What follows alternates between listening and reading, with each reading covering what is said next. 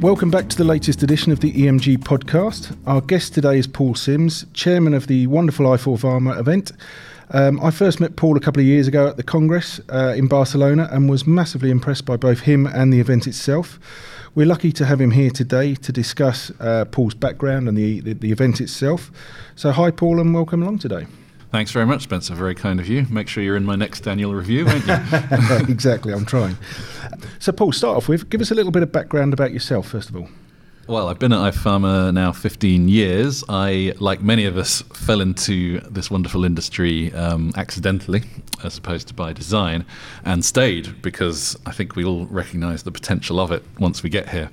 Before that, I think I was probably more interested in being an architect, actually, and now I sort of dabble in property renovation and stuff to sort of keep that side of me, that creative side going. But that was my main interest. I was always into sort of design and things, and studied actually engineering, which actually wasn't much fun. I pretty much left that one. Yeah. But was always fascinated by sort of creating things. Really. Yeah. I studied town planning at university and I've never touched it since. So yeah. Well, that I'm not surprised by. So talking about education, tell us a bit more about that. Did you go to university? What did you study? Engineering, you say? So engineering was at university, but to be honest with you, I kind of fell out with education. I mean, I was a sort of a straight A student that then got a third-class degree, so something went wrong. And I realised that I had a sort of family bereavement. It sort of made me sort of see the rest of the world as it is, and I realised that I felt like education was a ticket to a job interview, and I felt like it was not representative of the real world, and I felt that I would do much better in just getting out there, and I really wanted to start my own business. The one thing I did contribute, I suppose, to at university was actually creating the sort of student entrepreneurship organisation. Right. That was probably my biggest accolade. Had absolutely nothing to do with my degree. Made friends with the business school though, and even got them to pay off my student loans. So that was pretty. Was probably the best thing I ever did when I was a student. And then I worked on the university magazine the rest of the time, just making things look pretty on that all day long, which is where I got sort of a design background. So, Oh, great stuff. It's amazing how often you hear that sort of story from entrepreneurs and people like that have been leaders of businesses, that I don't think always the academic route is necessarily the route that takes you into that sort of position. No, I even spent a lot of my time trying to sort of think how I could redo education, and came up with a business sort of creating sort of games and things to sort of circumvent traditional education and find new ways of doing schooling, just because I felt that schools themselves were products of an industrial era from 100 years ago, where you have an elite and everyone else is just a sort of mindless drone, which is exactly what you needed for the factories of old, but not what you need for the creative businesses of today. So felt like it could be done a lot better. And I guess you've ended up educating now anyway with i4 Pharma. I suppose, that's the purpose of that, is to educate those professionals. Educate, inspire, and I don't mean that in a sort of light way. I think that we're in an industry that does genuinely need serious creativity and leadership, and I believe that we actually have a responsibility to create a mass movement towards that. We're in an industry which doesn't really cater well for a sort of Steve Jobs type figure to sort of change it all. So we need a lot of individual efforts in a collective basis, and that's very much what I sort of see our contribution to healthcare to be. Yeah. So moving on from university, what was your first job and what did it teach you? My first job was i4 Pharma, believe it or not. I started as a plucky 22-year-old. Didn't really have a clue what I was doing.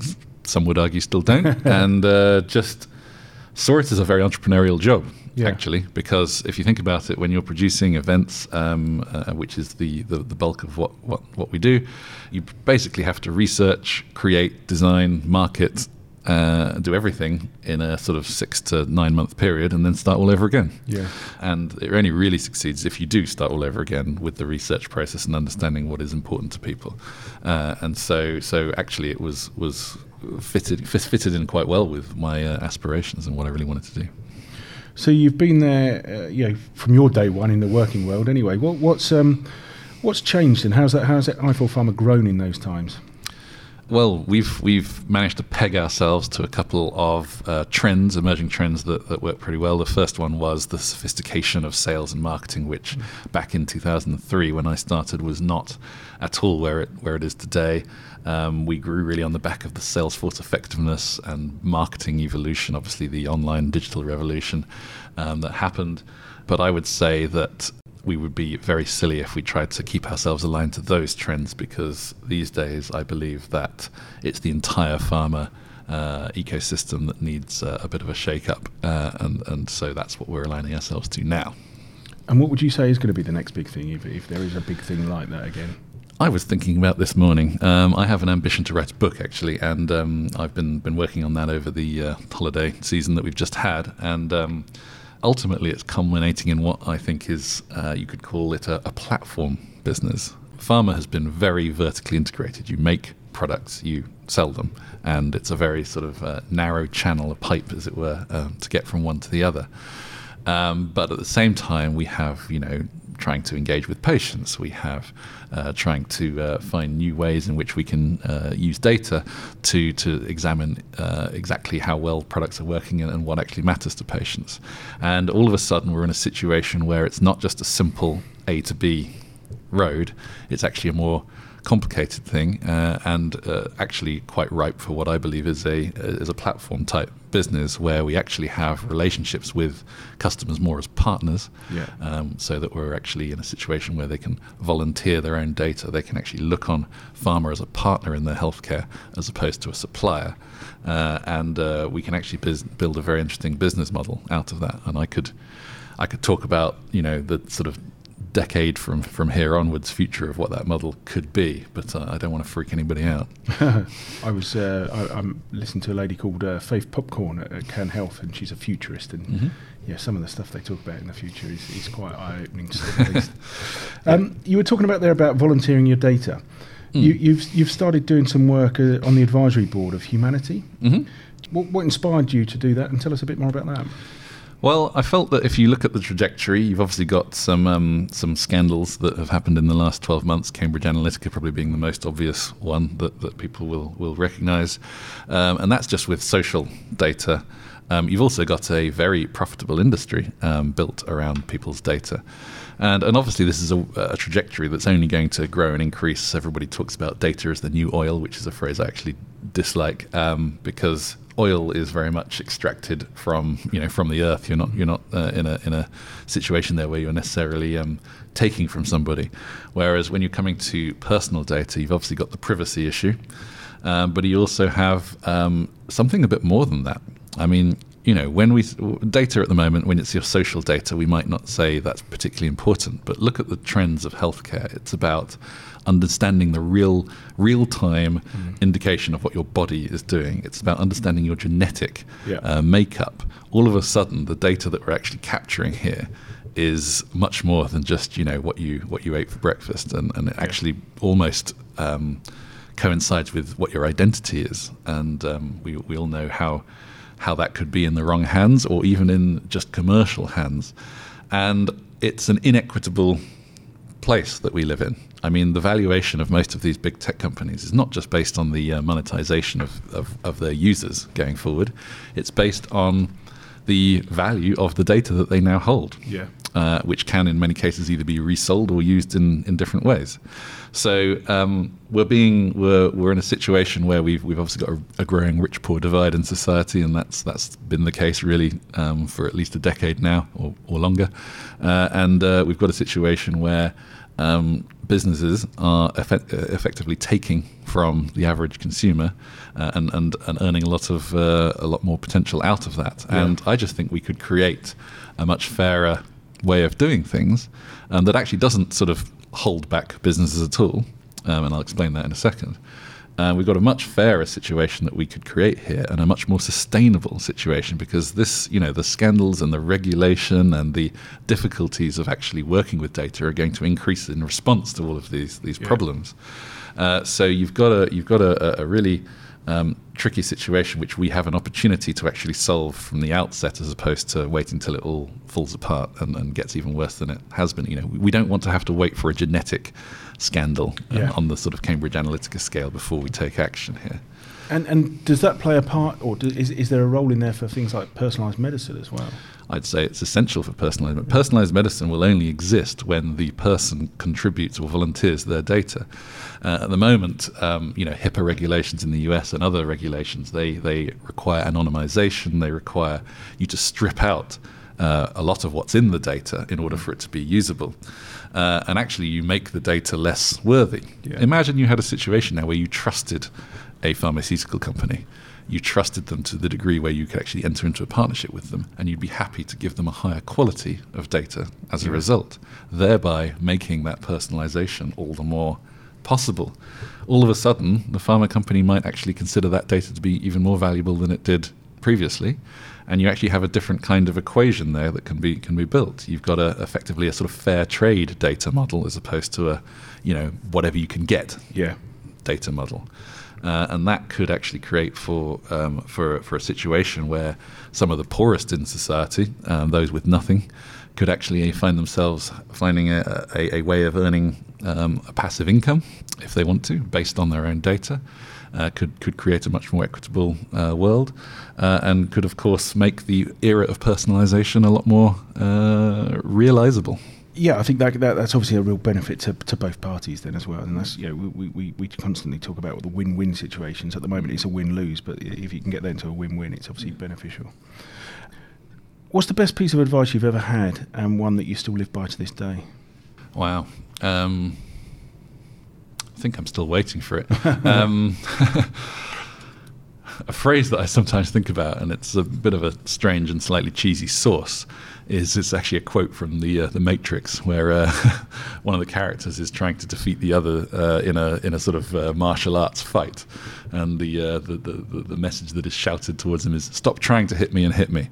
Right. And for some reason, I've always remembered that one because I just think we overcomplicate things a lot in life, and if we just do things as opposed to ruminating about them for too long, then we're going to create a much more action-based society, and that's I think what we need at the moment. Yeah, I like that. So, Paul, do you do any personal development yourself? I'm not the sort of person that reads sort of self-help books and things like that. I feel like I've never got a lack of motivation in life, and I'm actually a bit of a workaholic, really. I think that what I do need to do much better is focus, and I do think I almost need to remember about life beyond work a lot of the time. So I have an ambition one day to sort of discover meditation and just have more time to think and be myself and figure out what it is that I'm actually aiming for. But I personally I'm just on it's what attracts me to pharma in the first place. I'm just always constantly on with how can we make this industry better, because I just see that we're a 1 out of 10 right now in terms of our performance, and I just see so many opportunities for improvement, and it frustrates me on a daily basis that we've got this malaise, apologies for my language here, but the shit of yesterday, as said to me by the head of Janssen EMEA, who that was his keynote speech last year, was all about that exact topic and how we are very much holding ourselves back by what we've done in the past. And if you, as Amazon would say, work backwards, they have a policy of working backwards from the consumer and not at all looking at what they've done in the past. They, in fact, deliberately organise teams to work on projects that haven't got history working in those areas before, and they only ever put sort of small teams onto even big projects. They start with the customer and work backwards from there, and that's the only way in which they can operate. And it changes. Maybe they've got a bit more flexibility with their business model. As we all know, they are moving into healthcare, though, and they very much take that approach to innovation and actually getting things done. And I think there's so much that we can do in our industry. So you say you don't struggle for motivation. What would you say is your motivation? Just exactly that, improving. It is. I mean, the industry. One of the I'm often on a stage, and one of the presentations I sometimes give starts with a confession that I'm not a nice person. And I usually give this talk in front of people who are talking about patient engagement, because I think a lot of the reason why people are interested in patient engagement is because they are nice people. But let's be honest with you, the compassionate side of it, if it hasn't sort of convinced anybody yet, then it's not going to. The reasons why we need to engage patients more is because of the new business model that's actually coming to play, the value-based business model in pharma. It's essential for us to work backwards from the patient. And so my motivation is not because I've got a personal issue or vendetta or some story in my life where pharma could have, done so much better and saved someone's life or whatever like that. I guess I'm lucky not to have that kind of a story, but I still get just as much motivation almost from the economics of it, of the failed potential in terms of what we could be producing here. Excellent. And lastly, what do you believe is the key to success? Just a nice, easy one for you to finish on. Yeah, very easy. And, if that was an easy key, then I think we'd all be there. I think that the question to that, though, is defining success, because obviously we can talk about monetary success, which is the traditional way in which people think of it. But I think of it as where are you trying to get to in life? And I think that actually if you add value to people, then it's going to give you both forms of success, both commercially and also feeling like you've contributed to the world and actually achieved something, as Steve Jobs would say, a dink in the universe, or whatever phrase it was he used. So I think that for me, it's actually having an impact that for me is key, and whatever I can do to actually change people's thinking. I guess I'm quite lucky that I get to speak to a lot of the leaders in our industry on a daily basis, but I'm usually a little bit disappointed actually in what they have to say, because I don't feel like they have the imagination or the vision of what healthcare could be. By and large, well, certainly they're not willing to express it or articulate it nearly as much as I think they should. So I think that if I can help people imagine a better future and a destination for us to get to, then I think it's going to be a lot easier for us to align with all of the various partners, to be trusted by them because they actually know where we're going, and to actually realize that future that we all want. Yeah, excellent. Well, thank you for joining us today, Paul. And don't forget to register now for the I4 Pharma tickets in March in Barcelona. I'll be there myself and looking forward to that. What is the theme for this year, Paul? The theme is called Medicine is Just the Beginning. And I suppose you immediately ask yourself, well, it sort of leaves a gap, that phrase, what's the end, where else it's going. Obviously, it's to do with the holistic solution that I've just talked about, but also I think it's about the new business model that pharma needs to create, this platform-based business model that allows us to be true partners with our customers and stakeholders going forward. So going to be a lot of interesting people in the room. Brilliant. Well, thanks for that, and looking forward to seeing you out there. Can't wait. Thank you. Thanks.